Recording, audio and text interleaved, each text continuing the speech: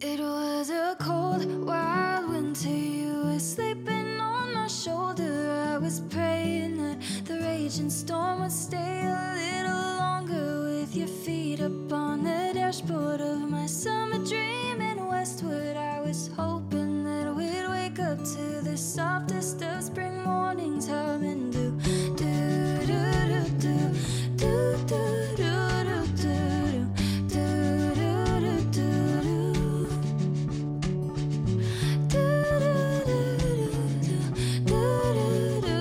The sun was coming up too soon. You and me, we got places to be. All you need isn't far away as it seems.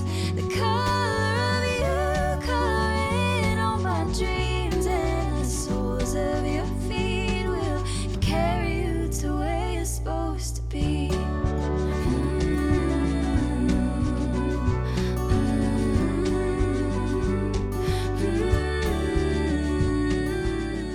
I used to know where to put things.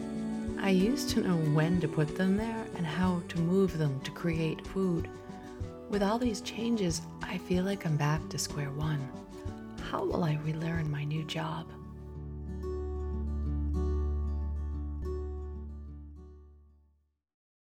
Mise en place. It's French for put in place, and it's the golden rule for running a restaurant. It defines when things happen, how they happen, and precisely where. At 4 a.m. Saturday morning, I turn on the proofing ovens. At 4:01, I lay the croissants out on trays. At 4:07, I put water on to boil. At 4:10, the croissants, sticky buns, and morning buns are moved to the proofing ovens. At 4:12, boiling water is poured into 2 mugs and added to the ovens for humidity. At 4:15, I begin measuring dough into 3.4-ounce rounds for the hamburger buns. At 4:28, I weigh the flour, yeast, salt, and water and add them to the pouliche and begin making the hearth bread. Mise en place dictates sap push Saturdays from the moment I roll out of bed to the moment we flip off the switch at the end of the night. It specifies that the fresh greens go on the northwest corner of the kitchen island, and each of the salad toppings is lined up progressively to the south. That's Bob's side. Eggs, cream, and butter are set up on the opposite sides of the kitchen, with 2 dishes for pre-cracking eggs and 2 glass measuring cups with 2 forks for whisking. Mise en place specifies that, upon the preparation of each order, all tools and foods are returned to their stations. Mise en place, mise for short, is how we coax order from chaos. For us, it is both a practical and a spiritual practice, a way to enable the kitchen and cafe to run smoothly, a way for our family to rise above the panic and restore calm following the shit shows that inevitably rise up with dropped orders, flooding sinks, blown circuits, customer complaints, and backed up toilets, which all have a propensity to happen at about the same time. For us, the mise doesn't just run our cafe. It dictates every day of the week, from the time we allow ourselves in the woods to the homeschooling hours, the naps, the weekly meal plan, the errands, and the afternoon cafe prep work. But I've lost my mise. I lost it on Friday the 13th, the morning we announced the cafe would be closed for the foreseeable future. The yellow pad that I used to establish my weekly mise still sits on my desk. I still attempt to scribble notes and routines on it, but no order has yet to emerge from the chaos. On Monday morning, I rise and try again. The food delivery truck is scheduled to arrive this morning. This is our first delivery since COVID hit, and it is the only scheduled event we've been able to keep on our calendar. But I've dreaded the truck's arrival. Very few restaurant supplies are on it. It's mostly groceries. In an effort to apply our resources toward helping with social distancing, I've begun recruiting neighbors and customers' grocery orders. On the fly, we've set up a customer pickup station that can be accessed at all hours. Customers have been using the system to acquire their eggs and meat. Today, the rest of their groceries are on that truck. But I have no experience as a grocer. And I especially have no experience as a grocer in a plague. The only thing I know to do is write a mise. But a mise is an iterative, evolving process. It's forever repeated and therefore forever getting tweaked. The one we use for our cafe operations has been in development for years. This is all new. I don't actually know what the hell I'm doing here. I've reviewed the procedures for safe handling of the food and the packaging, but I don't know precisely where to put the bleach spray, where to put the disinfectant wipes, and how to move and process the boxes. I'm not sure how I'm going to manage bringing customers through with efficiency and adequate space. I repeat the rough mise I wrote for myself this morning. Receive the order, disinfect the plastics, leave the cardboard in the garage, pack the orders. It's not a lot to go on. And as the pallets are lowered to the ground, I can't help but ask myself, why the hell did I choose to do this? I trust you. Corby's words echo in my mind as the driver taps his clipboard with his pen, waiting for me to sign off. My wife and I aren't leaving this mountain, was what Kenny down the road said. I'd rather trust you and make do with whatever I get.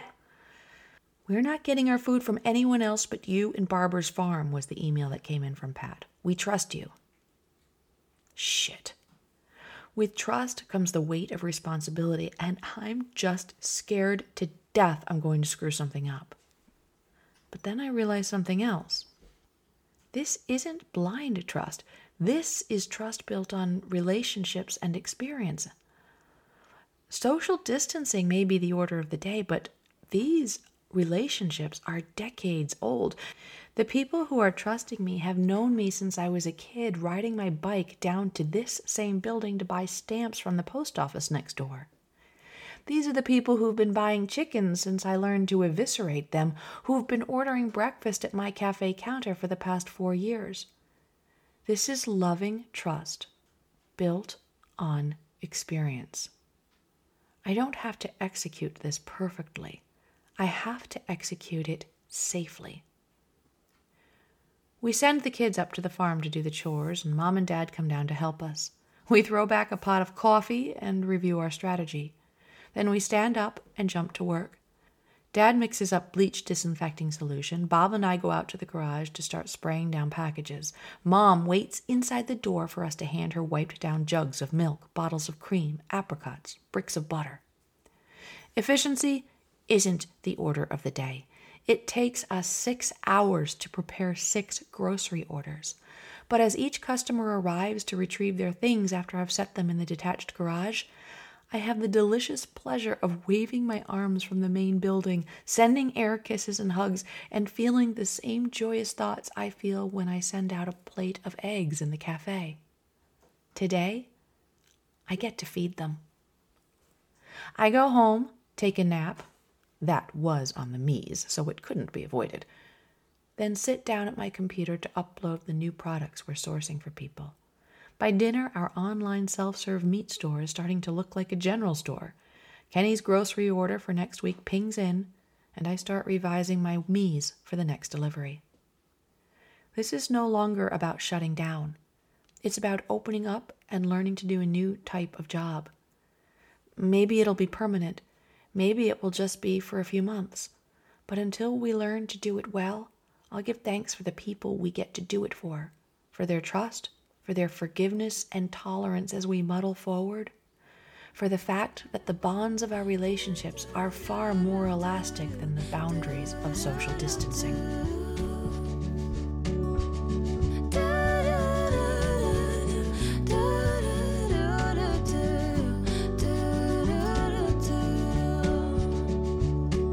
Local folks, thank you for all the business you've been providing to Sapbush Hollow Farm. We are honored to be your farmers and to help you cook at home with nourishing ingredients.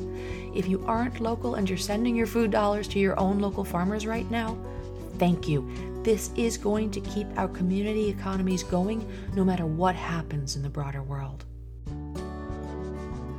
Our online store for self-serve pickup continues to grow. You can find it on the main menu of our homepage at sapbush.com. We're doing our best to get your food to you as efficiently and safely as possible.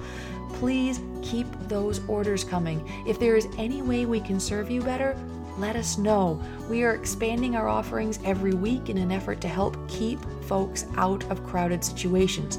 If you have an idea of something we could carry, please let me know. And to my fellow farmers, again, thanks for listening and thank you for the work you're doing. We're used to delayed gratification of planting seeds in spring for fruit in late summer, but this is odd delayed gratification, is it not? Decades of building a viable, decentralized local food system have gone into preparing us for this moment. Remember that you cannot execute your calling if you aren't well. Take care of yourselves. While so many are trapped at home feeling powerless, the work we can do to build health and restore community is endless. But we can only do what the day allows. Get some rest so you can keep going strong tomorrow, okay? The work will always be there another day. This podcast happens with the support of my patrons on Patreon, and this week I'd like to send a shout out to my patrons Andrea Yoder and Laura Stevens. Thank you, folks. I couldn't do it without you. If you'd like to help support my work and gain access to exclusive content, you can do so for as little as $1 a month by hopping over to Patreon and looking up Shannon Hayes. This was produced and edited by the sexiest man alive, my husband Bob Hooper, and the great music we're listening to comes to us from memory. Thanks for listening and have a great week. Now the birds are singing about all the things they've seen over in the other countries, sowing seeds and reaping dreams, and I think that